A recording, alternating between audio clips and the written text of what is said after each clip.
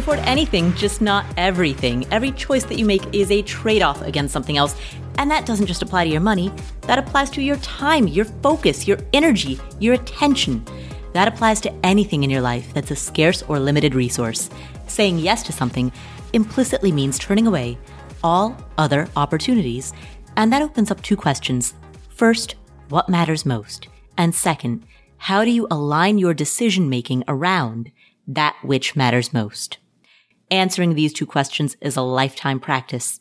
And that's what this podcast is here to explore and facilitate. My name is Paula Pant. I'm the host of the Afford Anything podcast. And today, we ask the question, where have all the recessions gone? Back in the late 1800s, early 1900s, there were frequent recessions, with the average duration being approximately 2 years in between recessions. Today, the duration between recessions is significantly longer. In recent history, it's averaged 8 to 10 years, which means the frequency of recessions has declined. And while the severity has not changed, a recession, when it strikes, could be as severe as it was in the past. Yet the length of that recession, the duration of the recession, has shortened quite a bit, with our most recent recession being only 2 months long. So we have fewer, quicker recessions. And we kick off today's episode with a conversation about whether or not we should learn to expect this. Is this the way of the future? Will recessions continue to happen less frequently and for shorter periods of time? Or are we running the risk of becoming complacent because we live in such a strong bull market era? To discuss this question, as well as many others, I've invited Ben Carlson to join me on today's episode. Ben is the Director of Institutional Asset Management at Ritz-Holt Wealth Management and the host of the Animal Spirits podcast. He also runs a website called A Wealth of Common Sense. In this upcoming conversation, we discuss how the markets have shifted and what lessons we can take from that as we think through our own investment strategies. Here he is, Ben Carlson. Hi, Ben. How's it going? It's great. How are you doing? I'm awesome. Excellent. Excellent. Could you introduce yourself for us, please?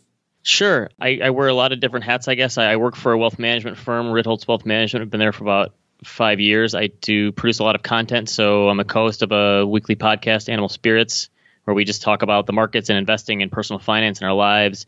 And then I write for a blog called The Wealth of Common Sense, which I've been writing for since 2013. With regard to Animal Spirits, do you consider yourself to be more of a bull or a bear? I am definitely a glass half full kind of person. I like to look at the positives of situations. I think that's just my natural disposition. I know I've met a lot of people in the finance world who are naturally pessimistic. Mm-hmm. And I think there are a lot of people out there who just that's their personality. I've always kind of tried to look for the bright side of things. And I think, again, that's just personality based.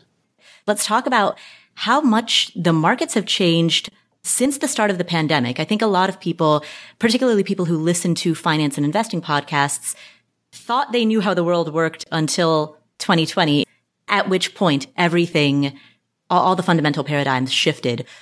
What do you see as some of the biggest shifts or perhaps realizations that have come out of the past year?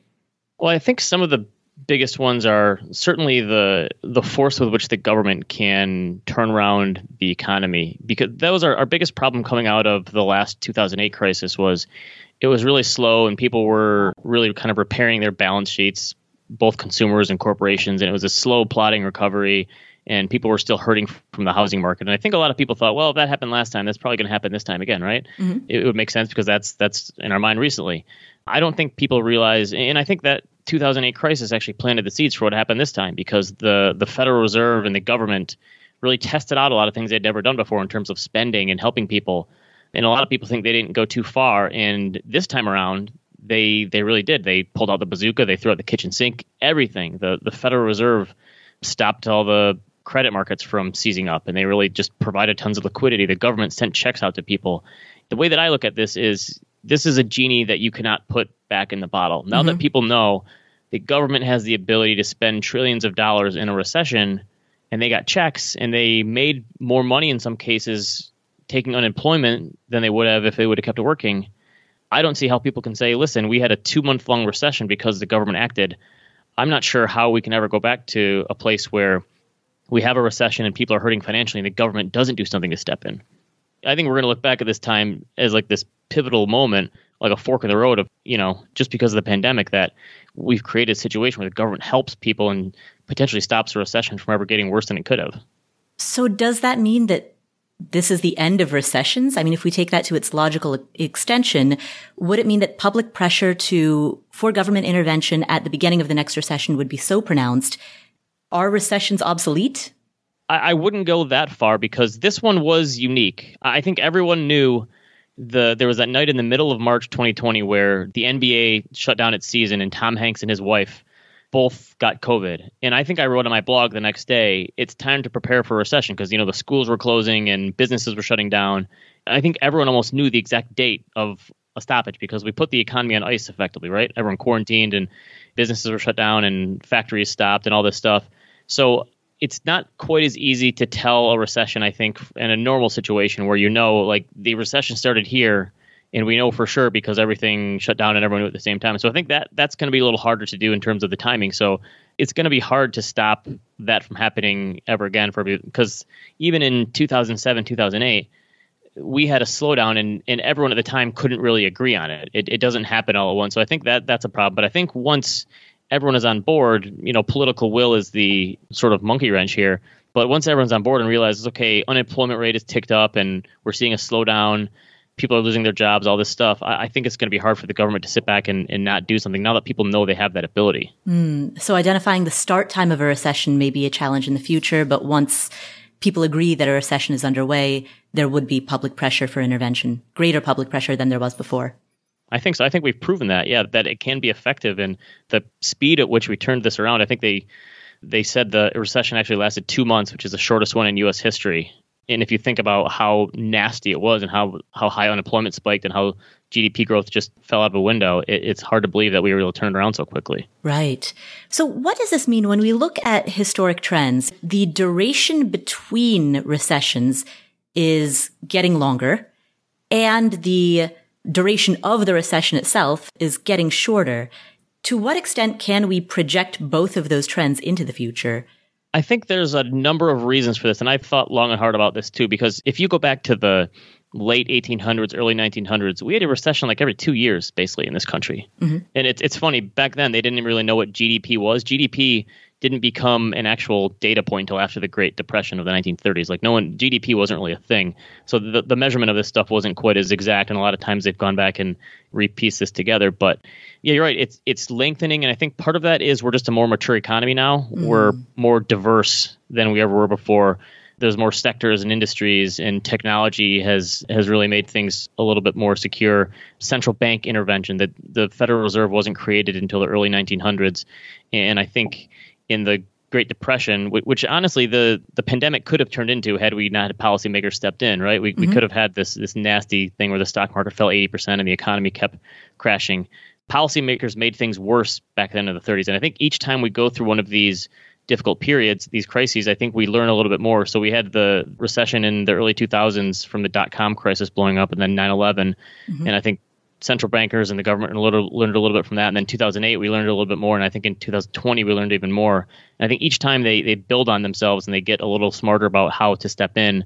So I think if you're someone who's actively trying to handicap the markets or the economy, it's going to be hard to divorce the central banks and the U.S. government and their responses from what could potentially happen in terms of a downturn. So it is making things, I think, a lot more stable. Now, you could say, on the other hand, maybe that means we don't have as great of bull markets or recoveries when they do come back because you're taking effectively some risk off the table. So I think that's maybe the other side of it, but that's kind of the trade-off between stability. That was going to be my follow-up question. Does a more stable market or a more mature economy indicate slower growth in the future? On the one hand, for the economy, if the government continues to spend, you have to say that, well, economic growth could be a policy choice, right? Because we've created this 6 or 7 or 8% growth this year pretty much on the back of government spending. A lot of it is, we had a lower base coming off. But I think in terms of like the stock market, you have to think if you take a Great Depression scenario off the table where you have an 85% crash in the stock market, because the Federal Reserve and the U.S. government can step in and stop that at whatever level it is, 40 or maybe call it 50%, and you take that left tail situation off the table, maybe it makes sense that valuations are higher and future returns are even lower because of that stability. So maybe in the past, returns had to be higher because you didn't have a backstop like we have today. Right. One of the other trends that we've seen that has intensified in the past several years, and particularly in the past year, is the popularity of cryptocurrencies, NFTs, SPACs. There are all of these acronyms that people are using now that no one was talking about 5 years ago. How is the growing popularity of these new financial instruments tied to everything that we have just discussed? Or is it?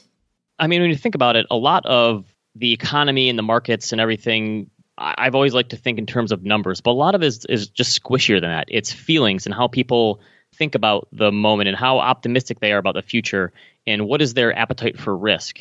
It's hard to place these buckets in people in terms of like Gen Z and millennials because technically, I think by definition, I was born in 1981. I'm technically like the oldest millennial alive, right? I turned 40 actually in about a week. Happy birthday.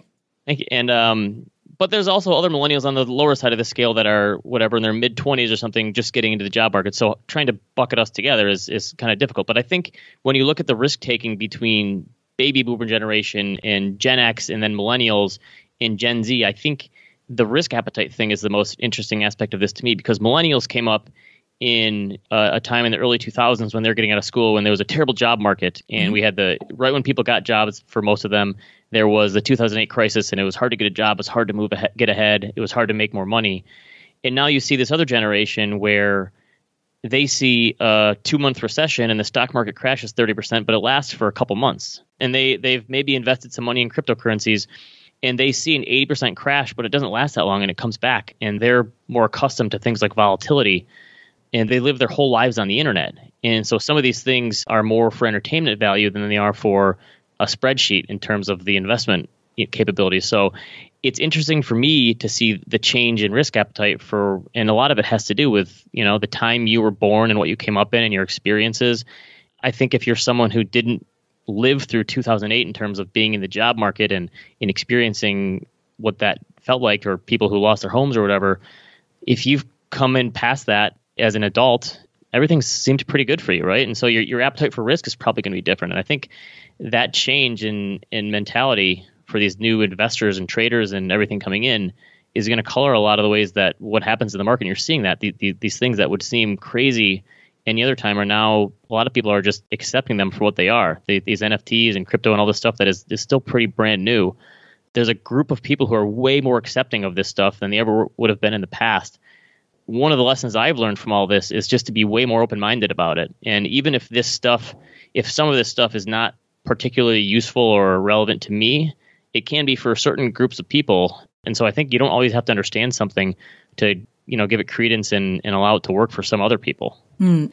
Why have you learned the lesson to be more open-minded about it? I mean, you easily could have observed the same set of circumstances and taken away the lesson of these people are setting themselves up for a world of hurt. They're naive. Right. I think a lot of it is just experience on my part, because when crypto first came out in, 2015, 2016, 2017, and we had that first huge bull market run, I remember just thinking, I don't get it. I've never been an early adopter of technology. I'm more of a finance guy over here, and I told you that, before we started that, I'm kind of a glasses half full kind of guy, but people in finance usually are always looking for the risk and what's the downside, and hopefully the upside will take care of itself. Where people in technology, to their credit, the people in the tech world are always looking for what is the optionality here and what is the possibility, and let's not even worry about what it is now. Like, what could it be? And so I give them credit there.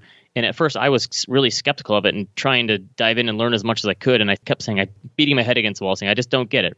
And finally, I think I learned enough and talked to enough smart people that it made more sense to me. But I think the internet makes it so it's so much easier to learn these days. And so for some people, that makes you more closed-minded because you just latch on to whatever works for you and you have the confirmation bias.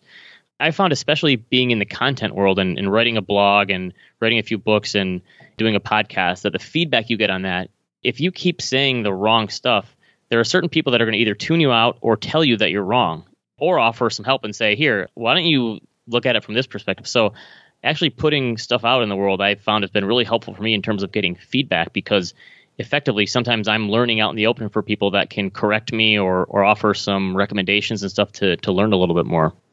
How do you distinguish wise feedback from noise? I think a lot of it is people that get themselves in the most trouble don't have good filters, because you hear all this stuff about social media just being horrible. And I know for a lot of people it really is. It can be detrimental. It can affect your mental health, and it can really put some of the wrong thoughts in your mind in terms of like what is right. And if you look at these people with their fake lives on Instagram, and it can just put you in a bad place. I think having a good filter in place can help. So I think something like Twitter that I've used, so many people think it's such a toxic place, but if you can filter out the wrong people to listen to and just find the right people that can be sources of information, you can find people who are experts on one small, tiny little area of the markets or the economy or personal finance or whatever it is, and learn from them. And if there's a topic that you are unsure of, you can kind of go to find someone else who has done way more studying and reading, and it's their niche or their areas of expertise. And so I think finding those right sources of information are critical in terms of understanding what's going on and helping yourself get better. So what I'm hearing is listen to the niche experts rather than the masses. I think so. I think just finding those right sources and filtering out, I think part of it is just not having the bad stuff. And I think as long as you can get rid of the people who are constantly wrong, and I think especially after 2008, I found in the finance world that people were so attached to that doom and gloom mentality, and it was hard for people to turn around. And I was kind of worried about that coming from the pandemic. And I don't think it happened as much, but because things were so bad back then, I think it was easy for people to just be pessimistic about everything. And they were always looking for the shoe to drop. And when's this next 2008 going to happen? And when's the next housing crisis? And when's the next double dip recession? And I'm sure I fell for some of that at the time too. But I think after a while you realize, okay, this person sounds very smart, but they keep saying the same old thing over and over again. I think that's one of the great things about the internet is there's a record of it out there. Like you can see this, okay, this person has been wrong for years now. What's the point of continuing to follow them? So I think as long as you can filter out some of the bad stuff and really figure out who not to pay attention to, that's almost just as good as figuring out who to pay attention to. Day trading and short-term trades in general have taken on an increased popularity, particularly during the pandemic, with more people being unemployed and being able to become self-taught Robinhood day traders. Is that good insofar as it's getting more people interested in investing, or is it dangerous insofar as it's furthering a short-term mentality, particularly among Gen Z millennials? I kind of go both ways in this, and I still haven't quite figured out where I've fallen on this, because I think if you look at some of the stats that Robinhood has given now that they've become a public company, they're saying that all these millions of people who opened up their first brokerage account did so with them. And they're doing it with a small amount of money. I think Robinhood has an average user size of like a little over $4,000. And if you would have asked me this 5 or 10 years ago, I probably would have said it's nuts. But I do think for some people that just have to have that itch be scratched and have to speculate a little bit, as long as they have their 401k doing okay over here, or their Roth IRA, or their HSA, or 529 for their kids, whatever it is, if they have that stuff taken care of and it's sort of automated and in good standing, and they need to have 5 or 10% of their portfolio to just go crazy, make angel investments or speculate on crypto or day trade or whatever it is, I'm okay with having that fun piece of your portfolio. Now, where it's not okay is if someone starts off and they think, oh, I made a ton of money in 2020 because the market came roaring back. I'm going to do that every year, and I'm going to be a millionaire like that. It's nothing. You know, I can if you have that mentality overall. So I think the difference there is really defining and setting some parameters around. Is this speculation for, because some people do view it as have some entertainment value or gambling. It's much like online sports betting now that's growing a little bit, and going to the casino. I think if you have the right mentality there, like most things, and when done in moderation, it can be good for you in a way if it allows you to leave the other stuff alone. Because if you keep your emotions out of everything else and you just have it in this one little thing, this one speculative bucket, then, maybe that's not so bad. I know there's a lot of people out there who think it should just be 100% of your stuff should be automated and disciplined. And I think I've dealt with too many human beings to realize that not everyone is going to be able to do that. But yeah, I do think it can be bad for the people who think that this is the only way to do it, and I'm going to trade these YOLO options for the rest of my life, and I'm going to become rich, and that's just not the way. We'll come back to the show in just a second, but first, All right, so what are some of the next really big goals that you're saving for? Maybe you're saving for a down payment on a home. Maybe you're saving to buy your next car in cash or to at least make a pretty big down payment on your next car. Maybe you're saving for a kid's college fund or for your own college fund. Well, there's an app called Monarch that makes it easy to help you reach your financial goals. In fact, the Wall Street Journal named it the best app for growing your savings. Monarch is the top-rated all-in-one personal finance app. It gives you a comprehensive view of all your accounts, investments, transactions, and more. Create custom budgets, track progress toward financial goals, and collaborate with your partner. And now get an extended 30-day free trial when you go to monarchmoney.com/Paula. Monarch has a very simple, intuitive design. They have loads of built-in features that help you collaborate with your spouse or partner, with your financial advisor. You can invite them to your account at no extra cost. They'll get their own login info and a joint view of all of your finances. You can customize it to look exactly like you want it to look like. You can customize the types of notifications that you get.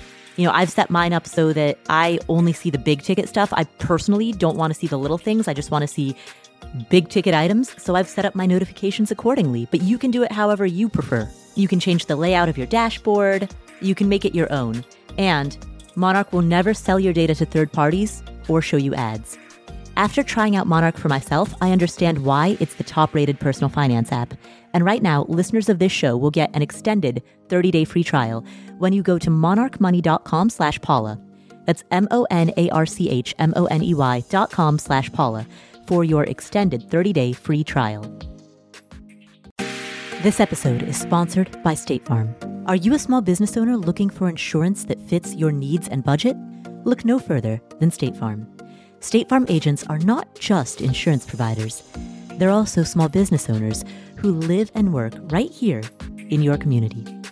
They understand the unique challenges of running and protecting a small business. When it comes to small business insurance, State Farm knows what it takes.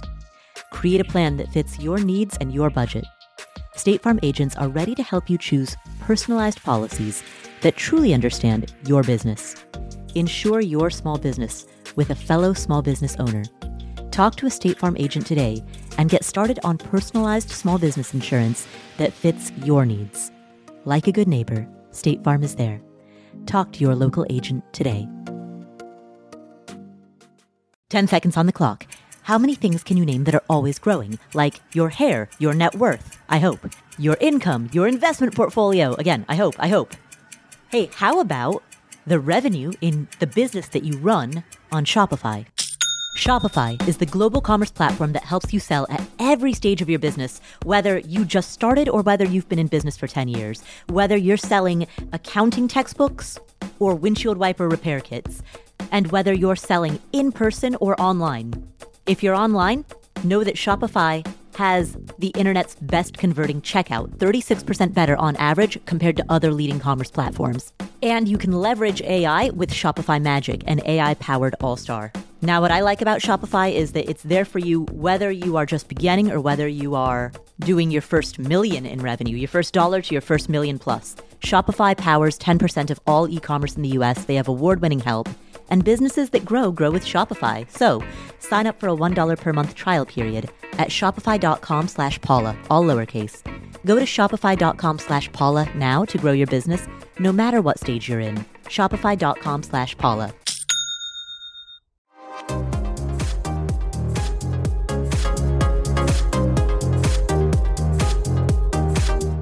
We're seeing more companies IPO these days.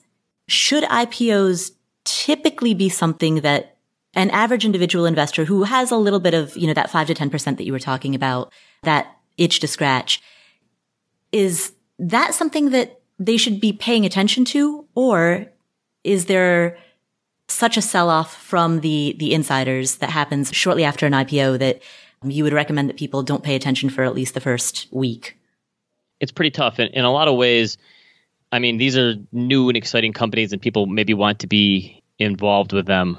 Mm-hmm. But it's a really tough game to play. And it's interesting because now these companies like SoFi and Robinhood are offering access to individual investors who never had access in the past. In the past, you would have had to go through your broker at Morgan Stanley or Goldman Sachs or JP Morgan or something and get allocated shares to these IPOs because you had a good relationship with somebody there and you had money there.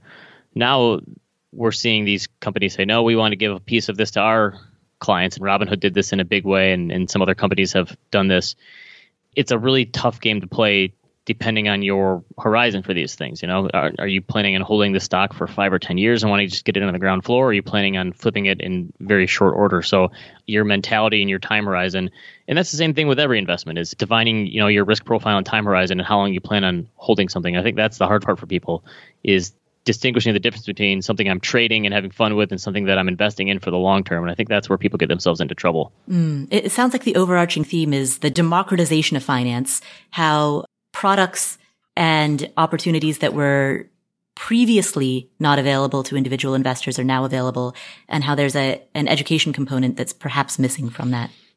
Definitely. It's the old paradox of choice thing. Mm-hmm. I think that there's never been a better time to be an individual investor than right now. Mm-hmm. You have access to products and services at such a low cost in these tax efficient buckets, and you can invest in these investment strategies that were once reserved for only the most expensive hedge funds in the world, and now they're in an ETF that is this tax efficient wrapper at a very low cost for pennies on the dollar.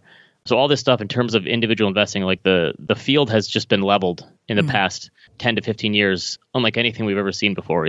You can, instead of going into a branch somewhere in a brick and mortar building and filling out some forms and writing a check, you can now open an account on your phone and be investing in 5 minutes. The problem there is this paradox of choice is there are so many choices, and it's so much easier to be tempted to do something different because I need to invest in this, in this, in this.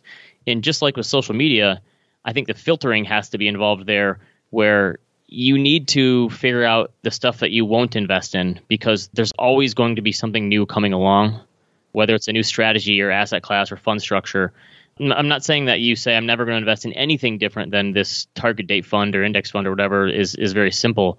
But I think if you have some filters in place, it makes it easier to not pull your hair out and go crazy every time you see someone else striking it rich on something, because unfortunately, with the advent of social media and the ease of investing, like someone is always going to be getting richer than you in something, right? Mm-hmm. The Dogecoin stuff and in crypto and these meme stocks and all this stuff going on, and you see it happening, you kick yourself and go, oh, I should have saw that coming and I'm going to get on the next one. It's obviously not that easy. So I think having those filters in place in your portfolio is helpful too, because if you just have these hard and fast rules of, listen, here's the few buckets of things I'm going to invest in, whether it's asset classes or strategies or types of securities, whatever it is. And here's the stuff that, I know it could work for someone else, but based on my circumstances and my personality, it's just not right for me. Then I think that makes your life easier because you're not stressing about it all the time and pulling these what ifs. And I just think the whole process of investing is this idea of regret minimization. Mm-hmm. That's how you make these decisions, because no one can predict the future. So you got to figure out when you're making these decisions, which would I regret more? Putting lots of money into this and seeing it go to zero, or holding off on this and seeing it go to the moon, right? Like that's kind of the whole process of investing, is determining those risk profiles. 2 follow-up questions to that. First is, if you do set those parameters in place, how do you differentiate between stubbornly clinging on to those parameters even when they no longer make sense, i.e. being dogmatic, versus caving to the social pressure to YOLO, but fooling yourself into thinking that you've made a reasoned choice? Honestly, that's probably one of the harder things to answer in all of investing. Like, am I being disciplined here? Mm-hmm. Or do I need to be flexible? Because you hear these stories of these legendary investors, and on the one hand, you hear people who say, the reason I've been successful for multiple decades is because I was disciplined to a certain strategy and I stuck with it through thick and thin. Mm-hmm. And then that's why I became this world famous investor. Then you have people on the other side who say, no. The reason I've become successful is because I've been so flexible and I've changed with the times and I've updated my investment process. And the truth is, there's probably a little bit of truth in both of those, right? Both camps can be right, but that's a hard question to answer as an investor. And I think maybe it also makes sense to have like a parachute, a release valve where you go, this is how I'm going to define whether I'm right or wrong about this, whether it's a trade or a portfolio strategy or whatever, however you're positioning your finances and your investments, having an out at some, and the hardest thing to do that, of course, is to answer it after the fact, because then the outcome, right? Either it did well or it didn't do well. So part of that process, I think, is defining that up front. And so that could be writing it down. That could be to sort of hold yourself accountable. I work with these nonprofit institutions to invest with. I tell them the most important thing to do is writing down your reason for investing and why you're doing it. Because if you try to do it after the fact, you're going to see what happened already, and you're just going to say either we were right or wrong because of this. But if you do it beforehand and you say, here's how we'll know we were right and here's how we'll know we were wrong, and you're not basing your decision purely on the outcome, you're basing it on what you knew at the time, because it's everyone is a great investor in hindsight, right? Yeah. When you're able to look back, it seems easy. But at the time, when you don't know what the fork in the road is going to be, defining that can help, here's the decision we made based on all the information we had at the time. And then after the fact, even if the outcome didn't go your way, you can say, listen, we had a good decision-making process. And I think that's part of it is having that good, because anyone can be lucky once. Mm-hmm. But like being lucky is not a repeatable process. Mm-hmm. Right? That's where a lot of people get themselves in trouble that's why like being right as a young investor can sometimes be the worst thing that can happen to you. Mm-hmm. Because if you're right if you get lucky and you're right on your first investment, people still cash those checks whether you were lucky or you were, had this great investment thesis. But then you get in your own head and you get overconfident in your abilities and say, well, I wasn't lucky. I just was really smart. I'm going to do it again, and I'm going to do it again. And that's really hard to do. So, yeah, that's why having a good decision-making framework for whatever the world, throws at you, and having this sort of overarching worldview is probably the way to think about it. So the one thing we tell like our clients at my wealth management firm is that we are stubborn on our philosophy, like our overarching philosophy and values. Like we have some things in place that these are the things we believe in, but the strategy itself to implement that philosophy can change over time based on changing facts and market dynamics in the economy. So it's kind of the strategy versus philosophy kind of thing. And that's where you think you have discipline in the philosophy, but flexibility in the strategy. Let's talk about the distinction between having an investment philosophy versus having an overarching personal finance philosophy. I do think the difference between personal finances and a portfolio. And I think this is where a lot of people get themselves into trouble, especially when you're first starting out. And this could even be people who come to us as wealth management clients, and they come to us and they think, we're hiring you to manage our portfolio and pick our investments. And that's certainly one of the things that we do as wealth managers is we create a portfolio and we help them rebalance and we help them figure out their tax situation. But the biggest thing we do is create a financial plan for them. And we tell our clients, we cannot pick investments for you until we understand your financial situation. How are we supposed to offer you investment advice if we don't know what you're trying to do with your investments? We don't know your goals, your desires, your dreams, when you're going to spend this money, what your time horizon is, how your relationship with money is. And I think that's the same way for individuals.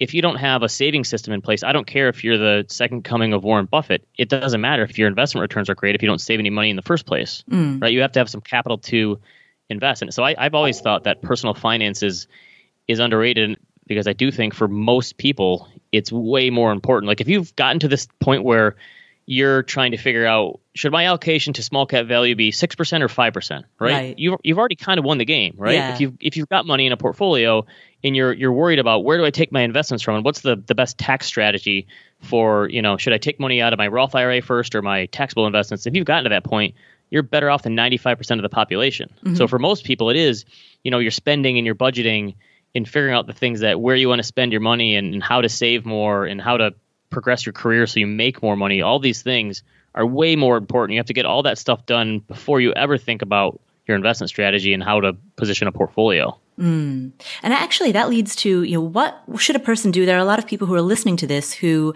sometimes find themselves a little too deep in the weeds. For those people, how A, do they recognize that? And B, how do they pull themselves out of that? Yeah, like the minutia. I do think that getting 80 to 90% of the way there with just a few building blocks can do it. And if you want to focus on the minutia from there, that's fine. But I think once you get that stuff in place and you have a high savings rate and you're automating your bill pay and you have an asset allocation in place that's automated and rebalances on its own, I think all that stuff, if you get those big building blocks out of the way, I think you realize all the stuff you do on the edges just doesn't really matter nearly as much as you think. And maybe for some people, they need to feel like they have their hands on the wheel to control that. But I think especially when it comes to investing or your finances, you realize a lot of times that's this illusion of control where you think because you're doing more and working harder that you're going to make things better. And a lot of times, especially when investing, since there are no additional points for degree of difficulty, the more you do, the worse your results. Because the market doesn't care how hard you're working. or what you're trying to do and how smart you think you are, the market's going to do what it's going to do. I think it's probably the same with finances. You focus on the things you can control, and a lot of times that is these big building block items. So if you're spending money, I always tell people, like, if you are overpaying on your transportation or your housing, it doesn't matter what you spend on your money from day-to-day basis, whether you're brown bagging a lunch or you're buying lattes or whatever.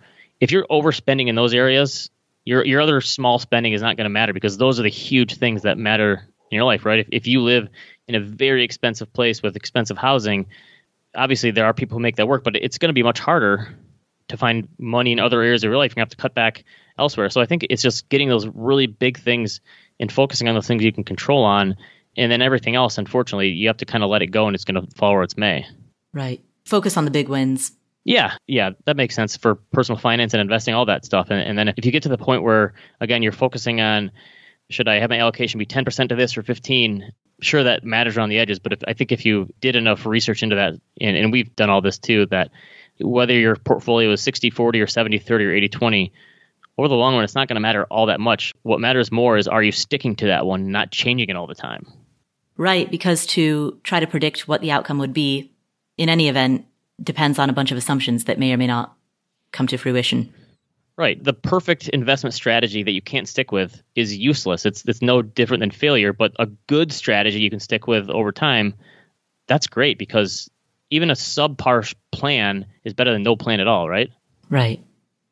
Going back to something that we talked about a little earlier, from what I heard, seemed to indicate that it's too simplistic to ascribe a particular type of risk tolerance to an entire generation. That's a little too reductive. And yet it's also simultaneously true that Gen Z and younger millennials may have a higher risk tolerance based on life experience so far. Do you see that continuing in the future, or is this one of those things where high risk tolerance often comes to the youth and gets aged out of you over time? I do think risk is way more dependent on where you are in your life cycle than macro factors or where the market is. So some people will say the biggest risk right now in the stock market is it's going to crash 50%, and that is going to be horrible for everyone. Mm-hmm. But that 50% crash is going to be way worse for someone who's retired and doesn't have years ahead of them to save and invest or earn more money than it is to someone who is just starting out earning money and is going to be a net saver for decades to come. The crash for that young person is going to be, they should get on their hands and knees and pray for that, because guess what? They get to put money in at lower valuations and lower prices and higher dividend yields, whereas that older person isn't going to have nearly as much time to wait out a potential long bear market. So for young people, the biggest risk is not saving when that crash occurs and pulling out of the stock market, because they have so much time ahead of them. Mm-hmm. So risk, I think, means different things to different people depending on where they are in their investor life cycle. So a lot of that depends, I have a much different risk tolerance now going on age 40 than I did at 25, because I have a family and kids. And so I think these are the things that kind of change you over time. Everyone's perception of risk is going to vary depending on where they are in their life cycle. And that's why generally older people tend to have more bonds in their portfolio, because even if it returns less over the long term, it keeps their portfolio stable if they need to spend some money. And so a lot of it is where you are in your life cycle, but also your personality and your appetite for risk, depending on your relationship with money and the markets. We'll come back to this episode after this word from our sponsors. We're driven by the search for better, but when it comes to hiring, the best way to search for a candidate isn't to search, it's to match. And you can do that with Indeed. Indeed is a matching and hiring platform that has over 350 million global monthly visitors. It allows you to schedule, screen, and message so that you can connect with candidates faster. And beyond just hiring faster, 93% of employers agree that Indeed delivers the highest quality matches compared to other job sites. They leverage over 140 million qualifications and preferences every day, which means Indeed's matching engine is constantly learning from your preferences. Whenever I hire somebody inside of Afford Anything, I'm doing so because we are already overloaded with work. We have way too much on our plates, and so we need to hire so that somebody can start taking some of that stuff off of our plates. But hiring itself is added workload on top of already busy workload. So it's great to have a platform like Indeed that helps you hire faster and find higher quality matches. And listeners of this show will get a $75 sponsored job credit to get your jobs more visibility at Indeed.com/Paula. Just go to Indeed.com/Paula right now and support our show by saying you heard about Indeed on this podcast. Indeed.com/Paula. Terms and conditions apply. Need to hire? You need Indeed.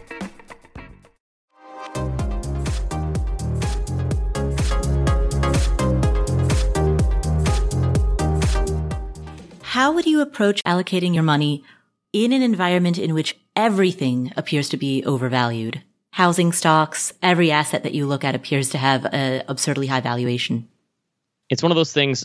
Jack Bogle, the legendary now deceased founder of Vanguard, said you have to invest in something. So the alternative is parking your money or burying your money in your backyard or putting it under your mattress. And I've heard that since, I don't know, 2015 or so, that everything is overvalued. And of course, this stuff can't continue to go up forever, especially at the velocity and speed that it's going, things like housing prices and such. And a lot of that in the future is probably going to depend on the path of interest rates. You know, if interest rates stay low forever, maybe this stuff never completely comes crashing back down to earth. And if interest rates go to 5%, then it could be a different story. So I think getting back to the focusing on the stuff you can control, setting expectations. People have been saying we should be expecting, and I was one of these people who said this probably in 2016 or something, we should be expecting much lower returns going forward. And returns have been excellent in the U.S. stock market. They've been lower elsewhere, but they've been excellent here. Double digits for years. I think I was checking today, since 2009, and if we include this year, the S&P 500, which is basically a good proxy for the U.S. stock market, is up 12 out of the last 13 years. So we've had an amazing run in U.S. stocks. And the whole way people have been telling us, just wait for the crash and wait for the low returns. And it hasn't happened yet. And eventually, above average returns turn into below average returns. And that gives you your overall average. We just don't know when, and we don't know why, and we don't know, how long these things will last. But I think getting back to the personal finance versus portfolio thing, the one thing you can do is diversify. So there's other places to invest besides the wonderful tech stocks that have done so well the past decade and a half. You can invest in overseas markets. You can invest in different asset classes and different types of stocks. So you can diversify. I think that's one way to spread your risk. And I think that's probably the simplest way to do it, is just to spread your risks among a number of different investment classes. And second, you can always increase your savings rate, especially if you're young. I think that's one of the best things you can do. So I wrote this piece a few weeks ago saying, could this be the best environment millennials will ever see for returns? And a lot of millennials got really mad at that one, and I heard some feedback and said, well, this stinks, because what if that was the best cycle we've ever seen for the last 12 or 13 years, and we didn't have as much money? Now we're going to have more money, and returns are going to stink. And I said, that's actually a good situation. So if we have 10 years of the stock market going nowhere, and we have 2 or 3 bear markets, and prices go down and up and down, and they don't really go anywhere, if you're a net saver, that's actually a good thing for you. You want high returns later. Right, you want to be able to put your money. So that's actually one of the positives about the volatility of the stock market, where a lot of people just can't stomach it. One of the positives about it is eventually you get these opportunities, if you're saving over time, to put your money in at lower prices. And so I think, again, getting back to the risk thing, that's not a huge risk if you're not planning on spending that money. If you're planning on spending the money in the next 5 or 10 years, a terrible stock market is not going to be great for you. But if you're just planning on saving once a month or once a week or once every other week when your paycheck comes in, that's actually not the worst thing for you. And actually, if you're dollar cost averaging into the market over time, you should want that. And so going back to every asset seems to have a high valuation. If you're dollar cost averaging, it wouldn't matter as much. But how do you approach something like purchasing a home, for example? Well, I think it all comes down to time horizon. And I tell people a lot of times, I've been against buying a starter home where you buy a house and then 2 years later you try to move up to another one. I think you should approach it in having a long time horizon. If you're going to live in a home for a minimum of 7 to 10 years and really make sure that this purchase is going to be meaningful, because it is such a big purchase, if you can take some of the transaction costs off the table of selling it and closing and all these things, then I think the return doesn't matter as much. And the problem with housing is, it seems like such an amazing investment because housing prices have gone up so much over the last 12 to 15 months. But housing is still a form of consumption. Personal residences, yeah. Yeah. Everyone has to live. Yeah, if it's not a rental, everyone has to live somewhere. So you're either buying or you're renting.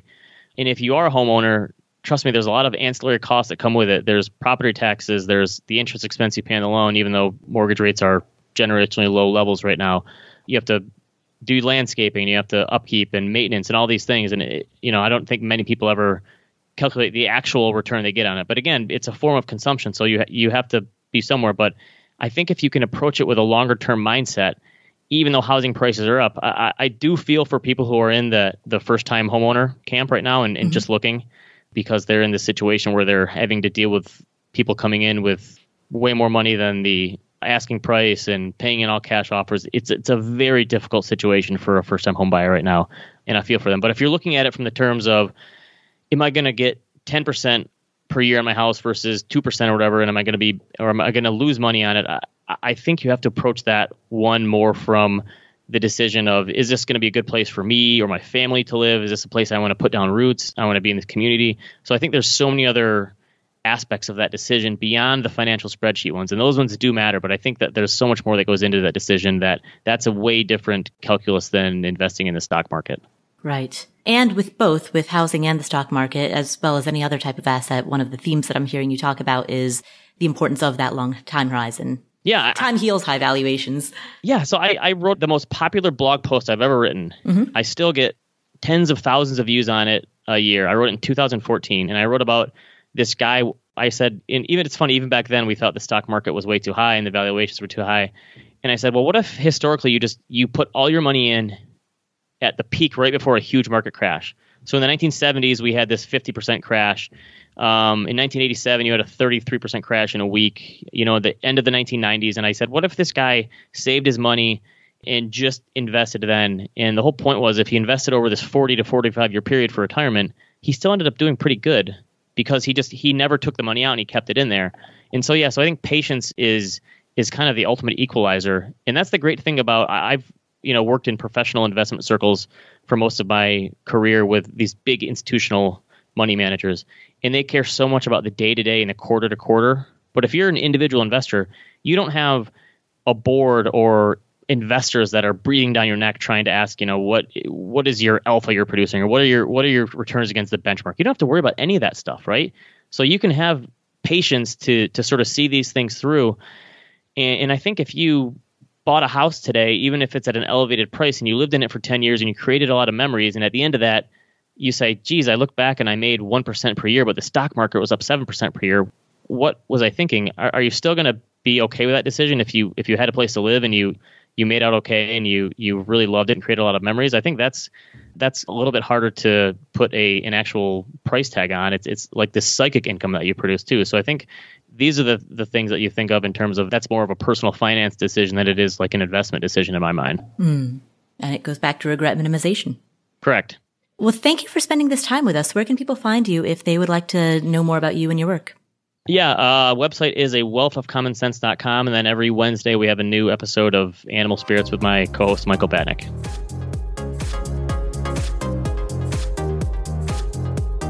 Thank you, Ben. What are some of the key takeaways that we got from this conversation? Here are 6. Number 1, as we said at the open of the show, we don't have recessions the way we used to. If you think of 3 concepts, frequency, severity, and duration, the frequency and the duration of recessions are both a lot lower than they used to be. The severity is the same, which is why you hear so many doom and gloomers saying, hey, yeah, but the market could tank 80%. Sure, it could. That is an expression of severity. But it happens less, and when it does happen, we recover faster. If you go back to the late 1800s, early 1900s, we had a recession like every 2 years, basically, in this country. And it's funny, back then, they didn't really know what GDP was. GDP didn't become an actual data point until after the Great Depression of the 1930s. Like GDP wasn't really a thing. So the measurement of this stuff wasn't quite as exact. And a lot of times they've gone back and repieced this together. But yeah, you're right. It's lengthening. And I think part of that is we're just a more mature economy now. We're more diverse than we ever were before. There's more sectors and industries, and technology has really made things a little bit more secure. Central bank intervention, the Federal Reserve wasn't created until the early 1900s. And I think in the Great Depression, which honestly the pandemic could have turned into had we not had policymakers stepped in, right? We could have had this nasty thing where the stock market fell 80% and the economy kept crashing. Policymakers made things worse back then in the 30s. And I think each time we go through one of these difficult periods, these crises, I think we learn a little bit more.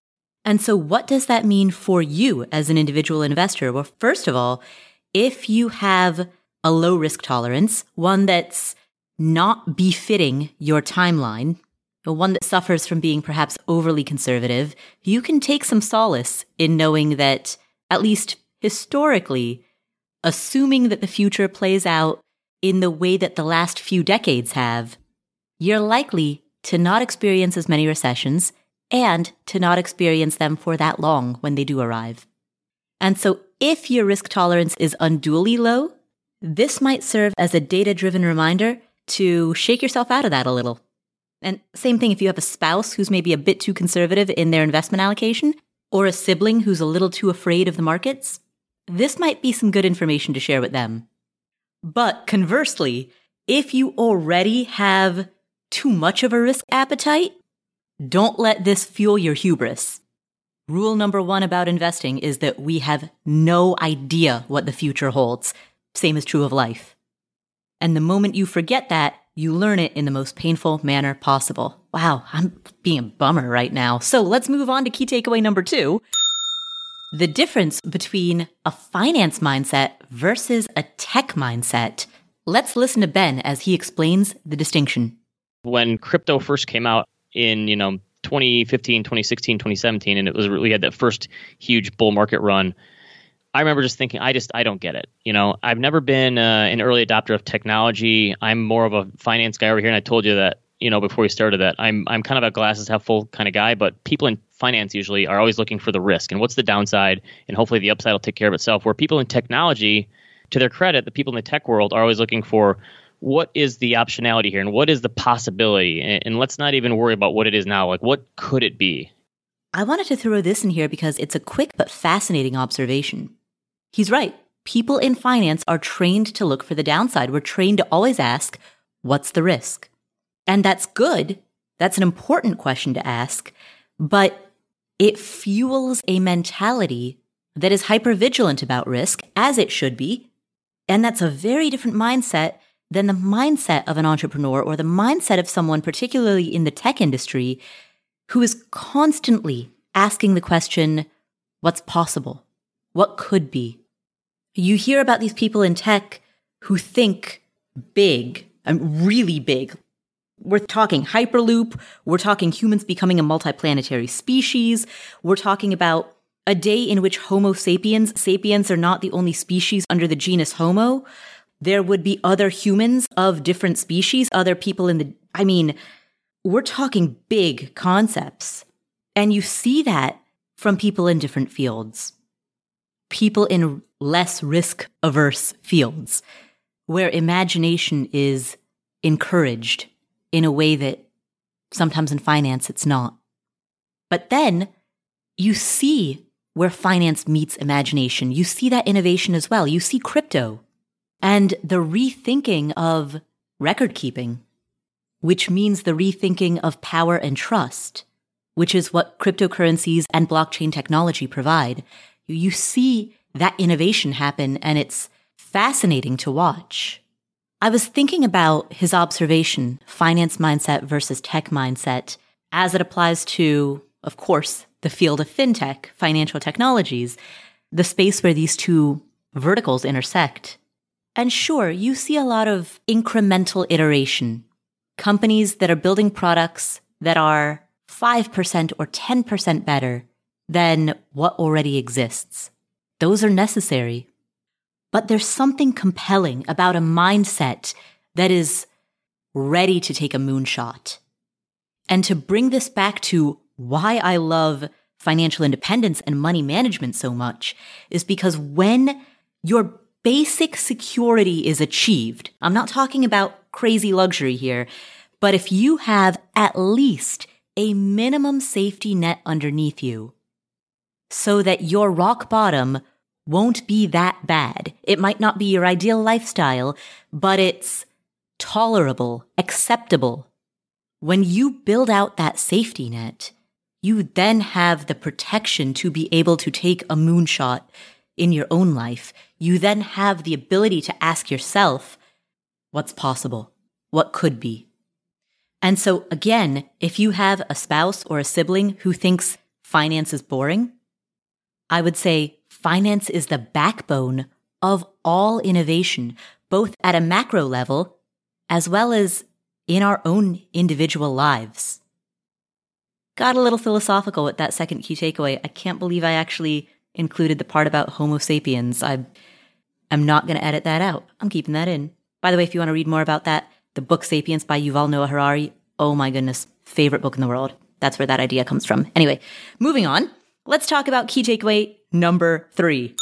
In this third key takeaway, we face an inevitable truth about life, which is someone's always going to be richer than you.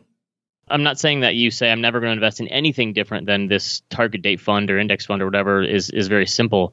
But I think if you have some filters in place, it makes it easier to not pull your hair out and go crazy every time you see someone else striking it rich on something. Because unfortunately, with the advent of social media and the ease of investing, like someone is always going to be getting richer than you in something, right? The Dogecoin stuff and in crypto and these meme stocks and all this stuff going on, and you see it happening, you kick yourself and go, oh, I should have saw that coming and I'm going to get on the next one.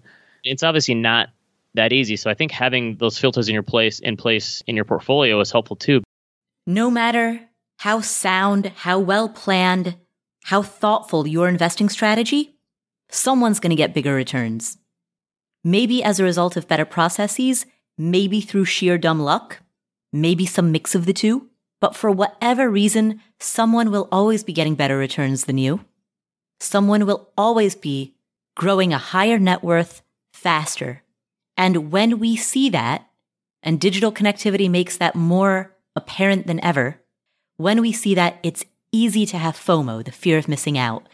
You can avoid FOMO by knowing your own parameters, or as Ben puts it, by having filters in place. If you're not sure what you want to invest in, and perhaps it's a good idea to not be too certain of what you want to invest in, given that the options for what you can invest in, the choices available to you, are continually growing and changing. So if you're not sure what you want to invest in, then your filter can be what you don't want to invest in. Not just what type of asset, but what characteristic of asset. In other words, not what, but why.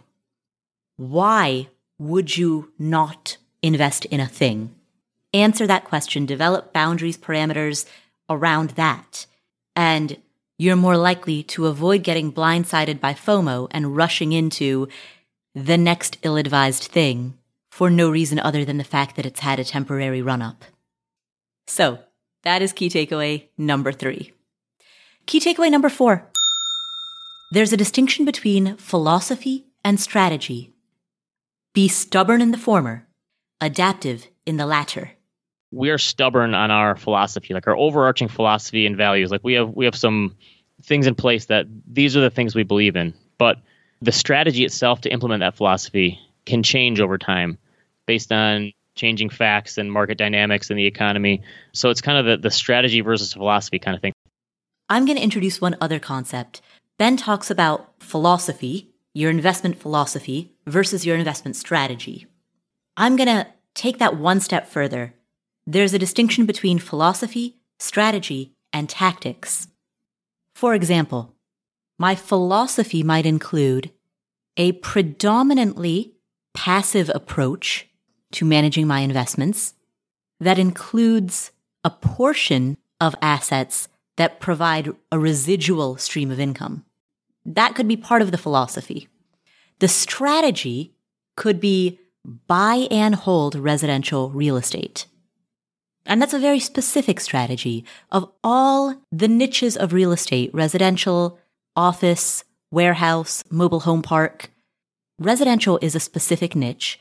And buy and hold, as opposed to flipping, as opposed to tax liens, as opposed to the myriad of ways that you can engage with real estate, buy and hold is a very specific strategy. So passive investing, predominantly passive investing is a philosophy.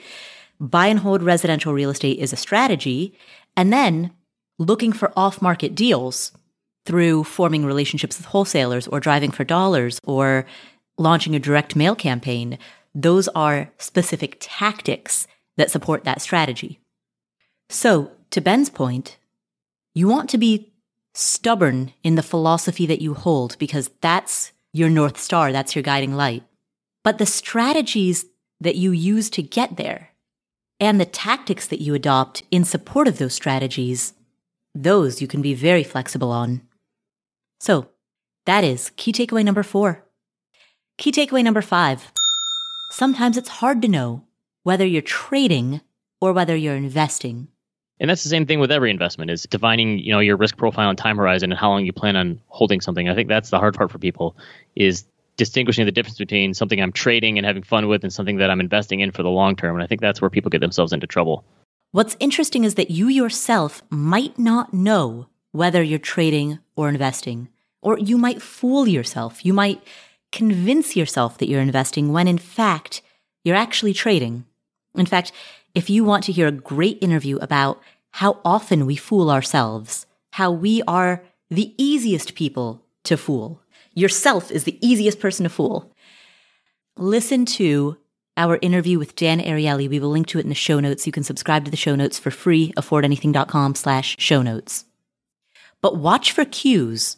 Observe your own behavior in order to recognize the disconnect between what you think you're doing and what you're actually doing. You know that cliche, actions speak louder than words?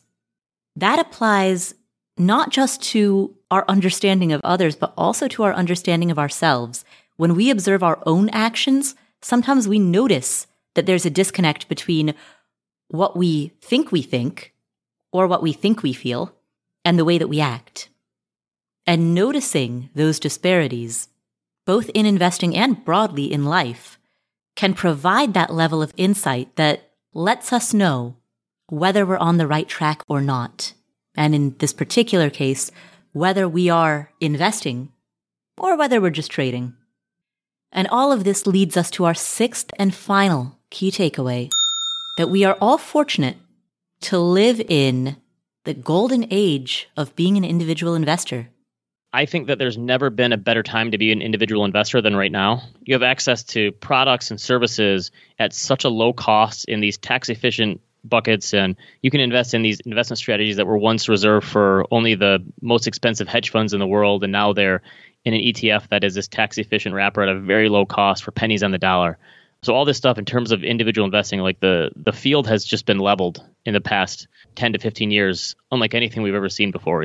You can, instead of going into a branch somewhere in a brick and mortar building and filling out some forms and writing a check, you can now open an account on your phone and be investing in 5 minutes. The problem there is this paradox of choice is there are so many choices, and it's so much easier to be tempted to do something different because I need to invest in this, in this, in this.